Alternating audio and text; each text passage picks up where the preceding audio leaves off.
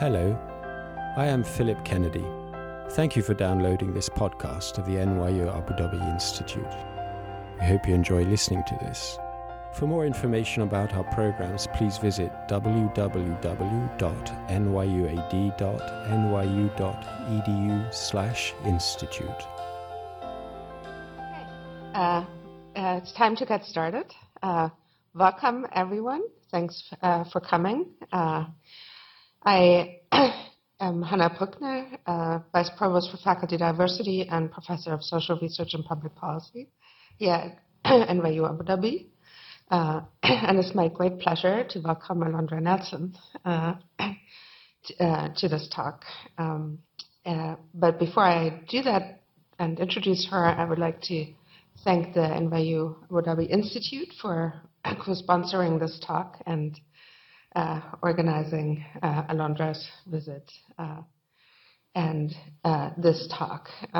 We will have the talk and then some time for questions and discussions, and then we'll have a buffet outside and mingle and maybe continue the discussion that we've started here in this room, which hopefully will get somewhat warmer as we go on. I think I covered all the bases, at least I hope. And so let me get to introducing Alondra, who is actually one of our own, so to speak. She graduated in American Studies, PhD from New York University in New York.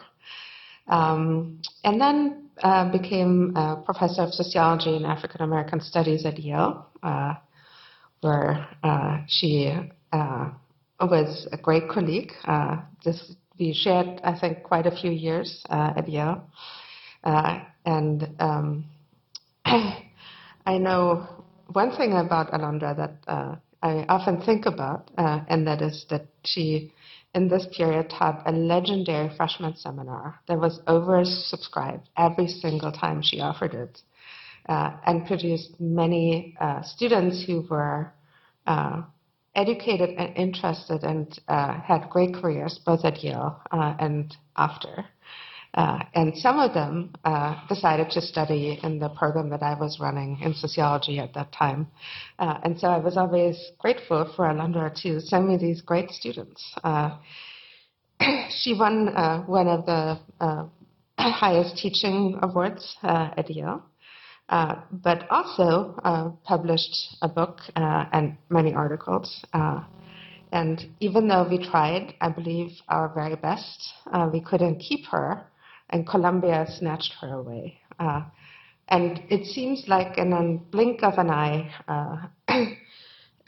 she became a tenured professor at Columbia and is now Dean of the Social Sciences. A little while ago, her second book came out, which is related to the issues that she will talk to about today. And that book is called The Social Life of DNA. And it's a wonderful book that talks about the many ways in which DNA is not only the object of scientific inquiry, but also the object of helping us to define who we are and where we're coming from. And that is very interesting. And I think we will hear a lot about this. There are many things that I could say in addition to all of this about Alondra. She's on the editorial boards of several important journals, academic journals in her field, and she has written about a variety of issues, including health and social movements. But I don't want to take time away from this fascinating topic that she is going to talk about.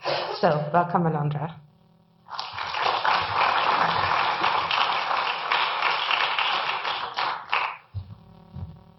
Thank you very much, Hannah, for that nice introduction. And thank you to the NYU Abu Dhabi Institute for having me, particularly to Vice Provost Kennedy and to Vice Provost Buckner.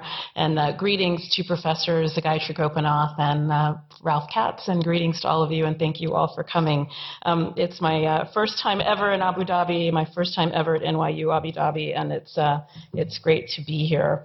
So I'm going to talk to you this evening about some ethnographic fieldwork that I did for about 10 years, mostly with African Americans who were using then a new tool of direct-to-consumer genetic testing to trace their ancestry. And I'm going to tell you a little bit, take you on the journey that I went on in the course of doing this research, and would lead to the findings that are in my book, The Social Life of DNA. And in the process, I'll tell you about how I originally thought of genetic genealogy testing as actually fairly recreational, a leisure tool, an extension of family history that many people, you know, some of your grandparents perhaps do or your parents do. And I came to see it as having a really interesting and distinctive kind of social role. And I came more generally to think about genealogy, family history, and now genetic genealogy as fairly interesting social practices that we don't really investigate deeply enough, and I'll give you some of the reasons why. So this is a photograph from my fieldwork. I started doing this research when I was a colleague at Hannah's at Yale, my dear friend Hannah, who I'm so glad to see and be reunited with. So this was taken in 2006 at the African American Historical and Genealogical Society, its national meeting. I start doing this research in 2003. Direct-to-consumer genetics starts in the UK in about 2000. It comes to the United States 2002, 2003. And in 2003, it was, today you could sort of probably, I guess, many of you to raise your hands here and ask you if you've done any kind of direct-to-consumer genetic testing, and a selection of you would say that. In 2003, it was impossible. I mean, one couldn't even just send out a survey instrument to find people who had used this technology because it was so new. And so I had to go out into the field and actually find the early adopters. I had to go and spend time with people who were doing conventional genealogy, often who'd been dedicated to it for decades, because these were the people who'd be first making that turn to the use of genetic ancestry testing.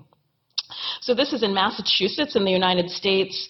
This was a time in 2006, a few years into the industry, where it wasn't a foregone conclusion to consumers that genetics could actually even be useful for thinking about genealogy, which might be hard to imagine right now. Such that purveyors of genetic ancestry testing, geneticists who were interested in family history, interested in getting groups of families into genetic databases for their research, had to go to genealogy clubs and societies and associations just like me to find people who might be interested. In this case, a geneticist from the University of Massachusetts, Lowell, named Jamie Wilson, is doing a DNA 101 seminar to try to convince genealogists that genetics might be useful. And you can see the woman pictured here who's holding a double helix. So a lot of information is collected in this slide from the fieldwork. Another thing I'll mention about this slide is that this suggests the original sort of sample of the people I talked to. So originally, when genetic ancestry testing enters the market, the people who are interested in it are genealogists, which tend to be almost always over the age of 50, mostly over the age of a large swath of these people over 60 and 70. Many of them are middle class, if not upper middle class, because they would have had leisure time and leisure income to travel, to copy archives, and to have basically the time it takes to be a conventional genealogist. And they were almost exclusively women. I take up from the social work literature the social role of kin keeping, which is typically women, which are in the social work literature the one person you call in your family if you want to know about everyone else in your family. So you could call all your aunts and uncles and cousins, or you could call that one person, typically a woman in your family, who can give you the lowdown on everybody, divorces, marriages, new babies in 10 minutes, and you can be done and caught up with the family. So we might think of family history, family historians, genealogists as being the kin keepers. So I mentioned that because today, obviously, this is completely different. Genetic genealogy has gone from being something speculative to something highly successful in the United States. It's a billion-dollar industry. It's gone for something being a leisure pursuit of senior citizens to being part of a quantified self movement. So young people in their teens and in their 20s who are keeping data about themselves in other different ways are also doing genealogy data. So it's become democratized in lots of different ways. This is from that same DNA 101 session here. Members of the audience are holding up pieces of construction paper that represent the nitrogen bases that are found in the nucleotides that comprise DNA. So when you say DNA 101, it was quite literally a session that was telling people what DNA was. So I joined this national body of the Afro-American Historical and Genealogical Society. I joined a local chapter in my neighborhood of Harlem, New York, which is in Upper Manhattan, and historically, in the 20th century, historically black neighborhood. I also traveled all around where people would go, or these early purveyors, geneticists would go to compel people to compel interest in their work. This slide is, how many of you have been to Harlem in New York City? Anybody? A few? Yeah. So this slide is from the Latter-day Saints Church on 128th and Lenox Avenue, which some of you might know because it's this kind of curious bit of architecture that's unlike the other architecture in Harlem a bit. So the Mormons and many African Americans share this sort of conviction that you don't know where you're going until you know where you've been. So for African Americans, it's about, as I'll talk for most of my talk, about a kind of lost history. For Mormons, it's about their cosmology, right? So the vision of heaven in the Latter-day Saint Church suggests that you can't be in, your family members cannot be with you in heaven unless you've effectively captured them in a pedigree chart. So this is at a Black History Month event that took place in this Harlem church, and the woman pictured here is a woman named Sharon Wilkins, who was the president of the local chapter of the Genealogical Society that I joined in Harlem. And so we were there, as you will see, with members of the LDS Church and also some African American members from the local community. And as many of you may know, the Mormon Church has been very significant in digitizing the records that are largely responsible for driving, in addition to genetics, the interest in genealogy.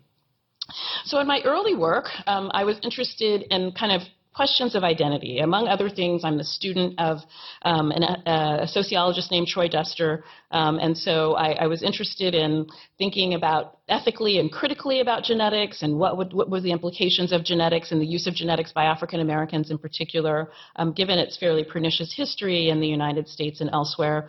And I was also interested in, as some of the early articles in 02 and 03 in the New York Times and the Los Angeles Times would suggest, about whether or not people would be transforming their identities, right? Do you go from being an African American, which is effectively a continental identity, although we use it in the United States as if Africa was a nation state. We use it in parallel with Italian American, Scottish American, and the like. Or would people, feel much the same after taking the tests? So some of the results I found were much like this. These are a few images from what has now become a big industry in direct-to-consumer genetic genealogy reality television shows. Who Do You Think You Are comes from the UK and then is brought to the US. These shows actually really began in the UK. There's one in 2004 called Motherland on BBC4 that becomes very important for sort of creating a kind of narrative of among people of African descent of roots tracing, and you see here some prominent African American actors, with the African American studies scholar Henry Louis Gates, who's had different iterations, African American Lives being one of them, of these shows. So these show, I think, what you've come to expect, and in the course of doing my research, the reveal became more and more part of people's narratives when I talked to them about their interviews. So it became important to people to have an audience to share their test results with. So as these shows show revelation, completion, surprise, lots of emotion about one's ancestry, and there is some stuff about identity. So unlike my first book, which was about health activism in the 1960s and 70s, that's a historical work that I published when it was finished. Here I was now working on an object, a social practice that was emerging, and so I found myself publishing even as I was still doing the research. So this is one of my first papers in the social studies of science, in which I was thinking about and looking at how conventional genealogists, much like the ones I showed you in that very first slide, negotiated the information, the genetic ancestry inferences that they would receive from these direct-to-consumer companies. How would people who had spent, in some cases, 20, 30 years doing family history sort of navigate this with this new information? And to the contrary, I didn't find that it was the case that the genetic ancestry sort of trumped all their other ways of thinking about themselves. I found that these things were much more sort of complicated and imbricated for reasons that I can explain later. So I also started to follow other instances in which genetic analysis was appearing in the social sphere. And this led me to the family and the story of a formerly enslaved man named Venture Smith. So as Hannah mentioned, she and I were teaching at Yale in the early aughts, and Venture Smith was died in Connecticut. And every year they have a Venture Smith Day in East Adam, Connecticut, and they celebrate him because he purchased himself, his wife, and his family out of slavery. He became a very successful businessman in Connecticut by the time of his passing in 1805. So he was of sort of immense interest to the state of Connecticut, and it was for me as a researcher just up the road. And I became interested in Venture Smith because in about 2006, his family decided to allow his grave to be exhumed in order to see if there could be remains that were viable for genetic analysis.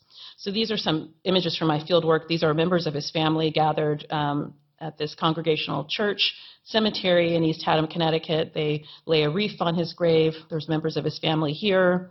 So the family all knows who they are, in part because, as I said, Smith is an important historical figure. So the state genealogist of Connecticut has done work on this family. The state historian has done work on this family. So unlike many African Americans, and frankly, many Americans full stop, who don't know much about their ancestors from the 18th century, this family knows quite a lot about Venture Smith. So they give permission to a group of researchers from the University of Connecticut and from the University of Hull in the UK. These are geneticists, historians, anthropologists, archaeologists to do the exhumation. And so it becomes very interesting to me because we know a lot about Venture Smith. So not only is he a person of historical interest to the state of Connecticut, and a lot of resources have been dedicated to that, we know a lot about him because he leaves behind one of the few slave narratives, a narrative of the life and adventures of Venture, a native of Africa. So we know that many slave narratives were written through an amnesis, somebody who would help to translate or edit the words of the person it was being written about. But it's been sort of verified, if you will, by historians. Linguists have looked at this work and have suggested that Venture was from contemporary Guinea. Most important for our story tonight about this narrative is that it begins on the continent of Africa, right? So Venture Smith leaves a full account of being a little boy in a village in what we think is contemporary Guinea, of the Middle Passage journey. He talks about a captain named Collingswood who was who helmed the ship that brought him to the Americas. He tells us all about his journey, and he tells us about his life once he arrives in the U.S. So what's curious to me, in part as a researcher, is what we think the genetics can do if we have all of this history gathered by the state of Connecticut, and we have his history about who he was in Africa, right, which is the holy grail for African-American genealogists. What was that pre-Middle Passage identity? And we have this verified, moreover, by historians. What did we think that we were finding out? So this was kind of a moment in my research where I began to think what African Americans, and I think often with others as well, are doing with genetics is more than just about individual identity and family history, even as it is about those things. I was lucky to be able to talk to a couple of his, he had 2 8th-generation descendants of Venture Smith, and I sort of was able to ask them and these various, as I went to these various Venture Smith days, what did you hope that you would get? So I think, someone could say, well, they don't have his haplotype group, and maybe that could give us some information. So yes, but we know lots and lots about him otherwise. So one of his descendants said to me, we hope it'll help school children. We hope that it can have a kind of effectively an educational purpose. Another of his descendants, pictured here, a woman named Florence Wormsley, would say she hoped that it could bring healing. And this was one of the moments in the research when I thought, we think that genetics can do a lot in the world. We think it answers questions about family history. We also think it obviously potentially holds the keys to unlock some sort of medical mysteries, but we actually think it has a kind of social power, and I became very interested in thinking about that. So more to the point, I took up the anthropologist Arjuna Padurai's mandate in his Social Life of Things, which is an edited collection, must be the most impactful edited collection ever published, I think, actually, from 1988, in which he writes this seminal introductory essay, and that's mostly writing about material culture, but he offers for us that it's about following objects around in the world that we come to understand what they mean. He says that it's by following the social life of things in motion, that we're able to illuminate their human and social context.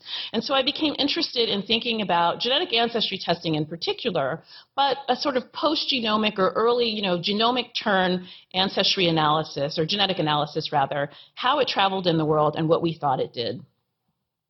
So we might think of there being sort of several genetic testing domains after the genome, after we have both the sort of supercomputing power and the sort of analysis of big data. The genetics as big data that allows us to do new kinds of work that the geneticist Mary Claire King at the University of Washington says, after the Human Genome Project, we know that everybody's different and everybody's the same, right? And so part of what these tests allow is the various ways of thinking about how we're the same, of course, but sort of also new ways of mining the very, very thin vein of difference. So we might think of genetic testing domains as being a medical on the one hand, forensic in the criminal justice terrain or sphere on the other hand, tests that are sort of ancestry, genealogical, or recreational, as one might say, and then paternity and family verification tests. So what I found in the course of doing my research, asking people about genetic ancestry testing, is that they thought about these things, they easily slid one into the other. So in my field of sociology, medical sociologists would study medical genetics, criminologists would be interested in thinking about genetics and the criminal justice sphere, and we don't actually often study these things across. But as individuals understand them, they're always crossing. And the social life of DNA for me is both about the ways that DNA analysis, as we get into the genome term, travels between these domains, particularly in a moment of big data when it doesn't actually matter where the DNA data comes from, whether or not it comes from a forensic database or an ancestry database. It can be used simultaneously to give lots of different social information. So I'm going to give you just two examples that made me think that genetics was, particular genetic ancestry testing was doing something more than identity. So a woman I'll call Sarah said to me, "We think breast cancer runs in our family. Now that I understand my African ancestry test, which is a company I'll say a little bit more about, and the difference between my mother's line and my father's line and all that, I have a better sense of what the genetic counselor at my doctor's office was telling me," right? So here, genetic ancestry testing is sort of like a threshold to geneticization, to use the term that Abby Lippman coined, a way of thinking about genetics in other facets of one's life. A man I'll call Martin said to me, I was never really interested in genetic science or the genome or whatever until I heard about these genetic genealogy tests. After I took my test, I wanted to learn everything about genetics. I started reading genetics articles in the newspaper, science magazines, science journals, and those sorts of things. So again, that genetic ancestry testing, far from being merely recreational, actually becomes very important for how people think about genetics in the world. So if you're a health researcher, public health researcher, and you're interested in people's health-seeking behaviors, you need to understand that their experience with a company like 23andMe or African Ancestry actually bears on the things that you're interested in, far from being just a hobbyist or leisurely pursuit. So the social life of DNA for me is about the spillover between these sites or domains of genetic analysis, and also about the multiple uses to which one type of genetic analysis is put. And I'm going to tell you a couple of stories, give you a couple of brief case studies in the rest of the time we have tonight about how the test of one company, African Ancestry, is used in various social projects that I call reconciliation projects. So this is Rick Kittles. He's one of a very small handful of African-American geneticists trained at George Washington University, finished his PhD in the early 1990s. He starts, I'm going to tell you a little bit about the African Burial Ground Research Project because it's very important to the direct-to-consumer genetics market and African Americans in the United States. But what you should know about Rick right now is that he was a junior scientist on this project, and it was here that he developed the techniques that would become his company. So this project, in brief, becomes a research project on remains of colonial, formerly enslaved Africans in lower Manhattan in New York City. And they're doing various kinds of analysis, which I will describe. And the question becomes, can we use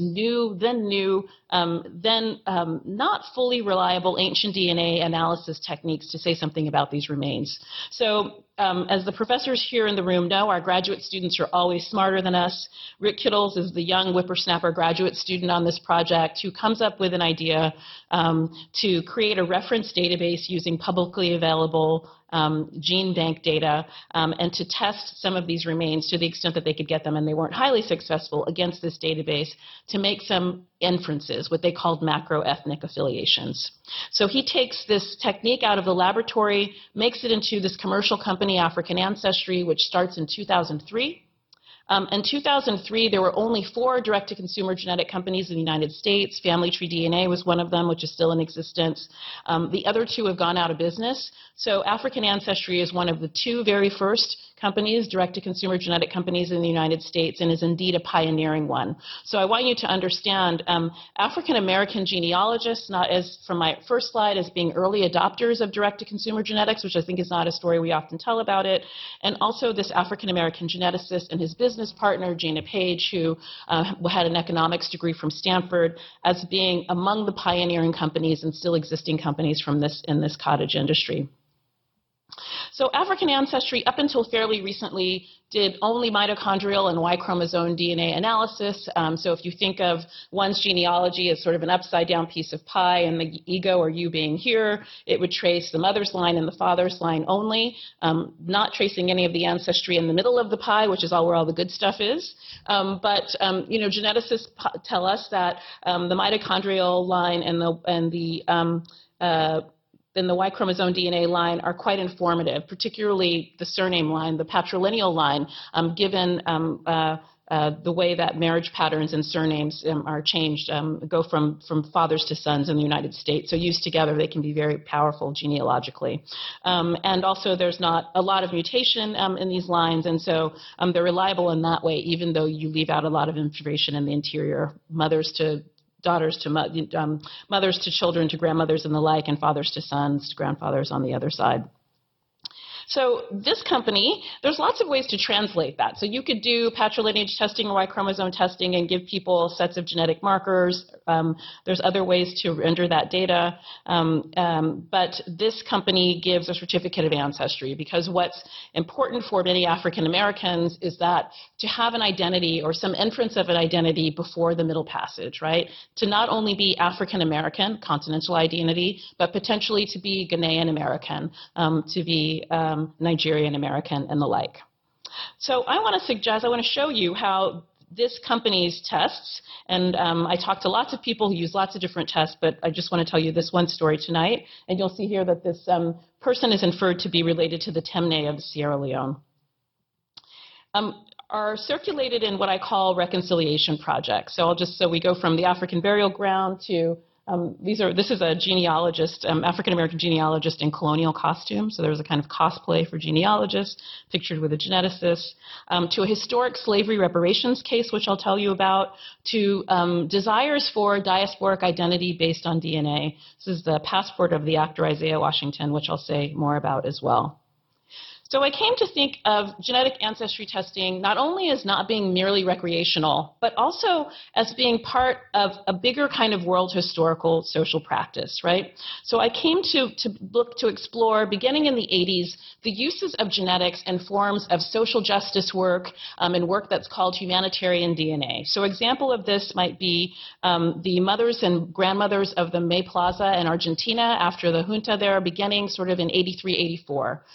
The genetic geneticist Mary Claire King, who I mentioned to you earlier, starts to work with these human rights activists, first using HLA antigen analysis, blood analysis, and then eventually DNA analysis to try to return the identities of the disappeared grandchildren and children, mostly of activists, disappeared of activists during this authoritarian regime. So I want to understand genetic ancestry testing in the U.S. not as only being about individual identity, but being about the use of genetics to solve historical mysteries, historical controversies that different forms of societies, different societies and communities are trying to resolve. So this is Mary Claire King here holding up a test tube with two grandmothers of the May Plaza, and the activists there who are looking for their niños desaparecido, my bad Spanish, lost children. Disappeared children. So in my work, I'm particularly interested in what we might call a subset of this larger global movement, right, which is the resolution of injuries produced by racial slavery in the United States and the Americas, sought through the use of genetic analysis. So we might think of an example as part of this as some really important work that was done in the 1990s, including this paper in Nature about the descendants of Thomas Jefferson, right? This moment in which we turn to genetics to resolve what we think is a sort of what some think is a historical controversy. I think a lot of historians in the United States never thought this was a historical controversy. So using Y chromosome analysis, this paper by Eugene Foster, Mark Jobling, and others sort of decides and concludes in its title that Jefferson fathered slave's last child. So there goes on to be controversy around this because if it's a Y chromosome, it could be someone who was in a patrilineal line with Jefferson, but historians say that the preponderance of the evidence suggests that it was one of our founding fathers, Thomas Jefferson, who fathered the children of Sally Hemings. But this becomes an interesting moment. I mean, happening a few years before this also are Brian Sykes' work with trying to decide if the remains that had been discovered were remains of the Tsarina and these other sorts of historical mystery solving with genetics. And okay, I'll move ahead. So I'm going to go back to 1991 to the African Burial Ground, Lower Manhattan. Some of you might have visited there. It's now a national monument. The General Services Administration, part of the U.S. government, wants to put a federal building there, and there were some early some historical work that suggested it was next to abutted a cemetery called the African Negroes Burying Ground historically, but they went along anyways and began the construction work. So the construction site soon became an archaeological site because remains were discovered there, and the work was initially given to a local City University of New York College, the Metropolitan Forensic Anthropology team, which does sort of CSI kind of work in New York City. So the site becomes very controversial. It becomes controversial because on the one hand, you have cultural activists who are doing 24-hour candlelight vigils, drumming vigils, who say, stop this work immediately and rest the souls of our deceased ancestors, just cut it out. Then you have a group of other activists, and these are mostly African-American activists, who are taking up the legal authority that indigenous groups, that Native American groups have to make decisions, to be at the table for decision-making around the disposition of remains, right? And so they're very much disturbed by the fact that these remains are being sent to a kind of CSI, a lab that's interested in technical things about the remains. Is this, a negroid femur? How much does it weigh? How long is it? As opposed to asking questions about the history of slavery and about the lived conditions of the people who were buried there. So this second group of activists became very interesting to me because part of what they were asking, they wanted the remains to be moved to another lab, which I'll tell you about, but they also they were fine with genetic analysis being done on the remains and also with craniometry being done on the remains. So the question for me as a researcher became, how do you have and it also became a question about genetic ancestry testing. So how do you have African-American activists, African-American consumers who are aware of the history of scientific experimentation, American. Here's an article from July 29, 1972 from the New York Times, which exposes the then 40-year-long Tuskegee syphilis study that let syphilis proceed in African Americans untreated with the understanding or the hypothesis that it would proceed differently in African Americans than it did in people in European descent. We know from historical research like that of Joanna Schoen about the history of eugenics in North Carolina and other places in the United States. So here you have, and then of course this is in the context of Jim Crow that included waiting rooms, other forms of medical segregation and medical discrimination.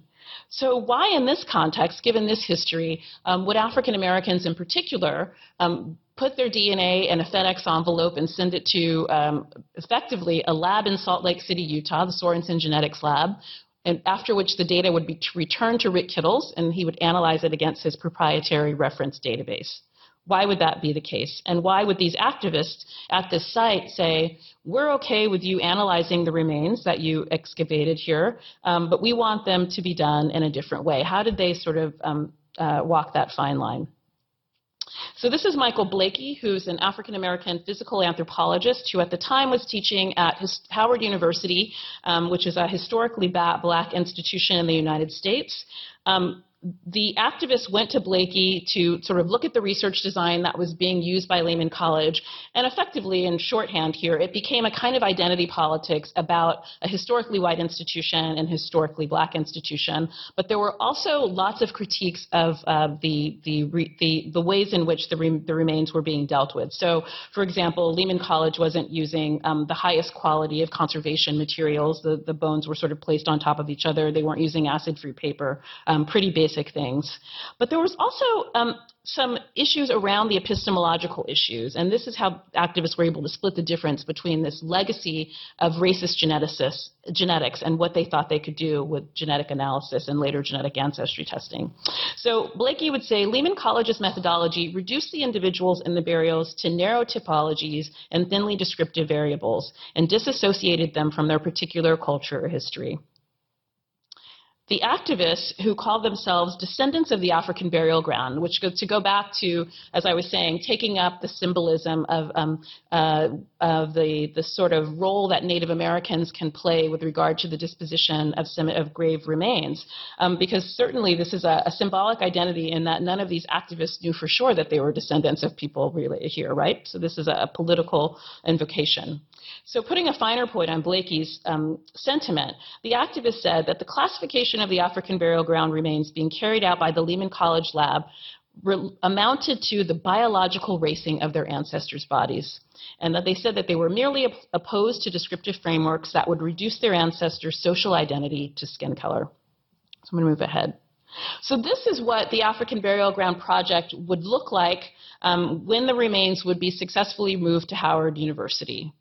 So they used what they call the biocultural interdisciplinary research strategy that offered the ability to answer some of these historical questions, these questions about life chances, and cultural experiences that the activists and the Howard University researchers were interested in. So they used history and archaeology, they used dentamorphology, they looked at phenotypic traits, but then they also used two seemingly problematic, but not problematic anymore, methods, craniometrics and molecular genetics, right? And the hope was that through the use of this biocultural strategy, this multidisciplinary strategy that did not only rely on craniometry only or molecular genetics only, but used them together with other forms of research. And I should say this strategy has become really important for people who are doing genetic research with ancient DNA remains. So there was a really nice paper in PNAS from about a year ago. A group of researchers from Copenhagen led by Hannes Schroeder did a similar type of interdisciplinary research strategy, and they attribute their methodology to following the strategy of the African burial ground. So this is Michael Blakey pictured here. And he tells us what's at stake and why these activists would be on board with using genetics and craniometry to, you might say, signs of a history of racial science or scientific racism in concert with these other methodologies. So he said the scientific research now underway constitutes another dimension of a long-standing human rights struggle, right? And this is, again, to say that genetic analysis is being used for these larger purposes in the US and elsewhere, right? We seek to restore knowledge of the origins and identities that were deliberately obscured in the effort to dehumanize Africans as slaves. So the historian Michael Gomez tells us that one of the outcomes of the chattel slavery experience was racialization, was the creation of the original sin, the obsession that we have in the United States that seems bizarre not only to Americans, but to people not from the United States, but also to Americans, this race making that happens. So he describes the Middle Passage journey from the continent of Africa to points in the Americas and elsewhere as a transition from a socially stratified, by the way, an NYU historian, those of you who might have taken a class with him, a transition from a socially stratified, ethnically based identity directly tied to a specific land and to an identity predicated on the concept of race. So African American as an identity, Black as an identity, Negro as an identity, slave as an identity, is this concept of race, is this, in some ways, this caste making, this race making. We know from the sociologist Mary Waters that ethnic options, as she calls them, are constrained for African Americans, right? Who don't have other options, who don't have the ability to identify as Irish American or, with a nation state in a specific culture, specific foodways, specific land and the like. She tells us Black Americans are highly constrained to identify as Blacks without other options available to them, even when they believe or know that their forebears included many non-Blacks. So part of what genetic ancestry testing offers is the opening up, the possibility of ethnic options for a community that might not have otherwise had them. So where do these tests go? I'm going to tell you first about the SARA. So this is a ceremony, a kind of religious ceremony that I went to in 2009 and just outside of Charleston, South Carolina. And this is the actor Isaiah Washington I mentioned to you, who I followed around and interviewed a couple times in my fieldwork because he was one of the early adopters. He got his genetic ancestry inference in 2004. And you would recognize him from Grey's Anatomy and many other sort of television shows, and he's in a kind of science fiction television show these days. So I was invited to this event of about 30 people on the shore of the Ashley River. Among these people were a group that called themselves DNA Sierra Leoneans. Isaiah Washington is one of a DNA Sierra Leonean. He used through matrilineage testing from the African Ancestry Company. And this SARA ceremony was about reconciling people who claim ancestry claims, have ancestry claims in Sierra Leone. So it was a ceremony of remembrance for people who have ancestry in Sierra Leone, and many of whom live in the Carolina Low Countries. So Isaiah Washington, a DNA Sierra Leonean. The woman in the purple is a woman named Tomalin Polite, whose family can trace themselves via slave ship manifest to contemporary Sierra Leone. She was the ancestor, I think the great-great-great-great-granddaughter of a little girl named Priscilla, who was brought here on a slave ship from contemporary Sierra Leone to South Carolina. And the gentleman in purple is Sierra Leonean immigrant who was living in Dallas, who had flown to Charleston that day to be the officiant of this ceremony called a SARA. So why South Carolina? Why Charleston? Why this sort of little bend in the Ashley River? Because it was important in the slave trade. It was the site of at least two large slaves, a point of disembarkment for transatlantic slavery, and the site of at least two big, well-known slave auctions. So the SARA ceremony consisted of Amadou Masali casting soil from, allegedly from Sierra Leone into the Ashley River, pictured here.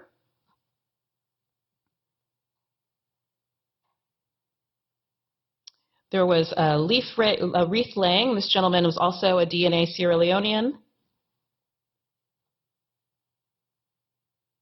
And it was a very solemn occasion. And here we have genetic ancestry testing allowing a kind of reconciliation project that goes through these individual identities, but was an occasion for a group of people to collectively have a religious ceremony effectively about the history of the slave trade and about the trauma and loss of the slave trade, and to try to have a sense of reconciliation around that. So that's one of the places we might say that these tests travel.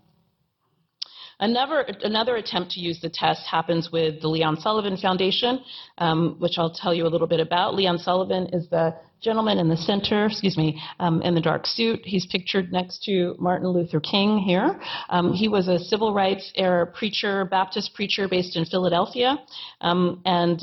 He, as Baptist preachers did, had several messianic visions. One of his messianic visions was about the African diaspora.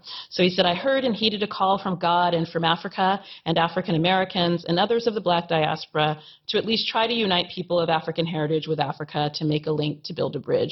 So this would really be his life's work. By the time of his passing in 2004, he had dual citizenship in Ghana, Cote d'Ivoire, the Gambia, and he spent a lot of time sort of building diasporic networks.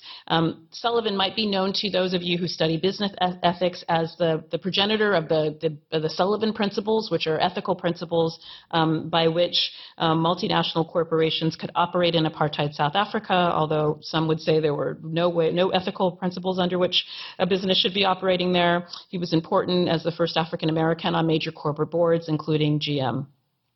So in 1991, he starts a series of summits, biennial summits on the continent of Africa, various countries, east, west, and the southern part of Africa over the course of the years. These summits were basically these gatherings of African elites, African American elites, and American elites full stop. Over the years, these ran from 1991 to 2008. Attendees included President George Bush, Condoleezza Rice, Paul Wolfowitz, the former World Bank leader. So these were very significant events.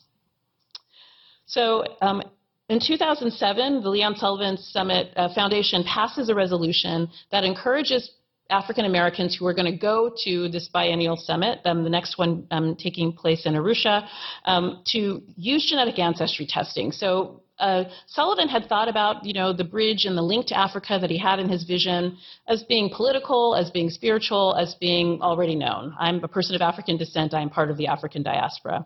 Now people were being encouraged to find specific linkages to African ethnic groups and do targeted and niche-marketed social and economic development work based on their genetic ancestry testing. You'll see here, this is a screenshot from the 2008 summit in Arusha, that African ancestry is the partner. So part of the registration for this conference was this partnership. And it was a kind of reimagining of the African diaspora from something that was, again, a political identity of linked fate, to use the political scientist Michael Dawson's phrase, or a spiritual identity, or something that didn't have to have any kind of basis of affiliation, that was simply assumed. So the sort of hoped for outcome, the aspirational outcome of this kind of project is dual citizenship. Dual citizenship like that was obtained by Isaiah Washington in 2010. This is his passport to Sierra Leone, which he carries around with him in the United States. I took this photograph at an event in Atlanta in 2010. So as I mentioned, there were cultural activists who did drumming and candlelight vigils at the African burial ground. Among these was a woman named Deidre Farmer Pailman, who had come to know Rick Kittles, the geneticist, who was a junior researcher working on the African Burial Ground Project, because she had gone to George Washington and received a master's degree there. And she also came to know of his work as an activist at the site.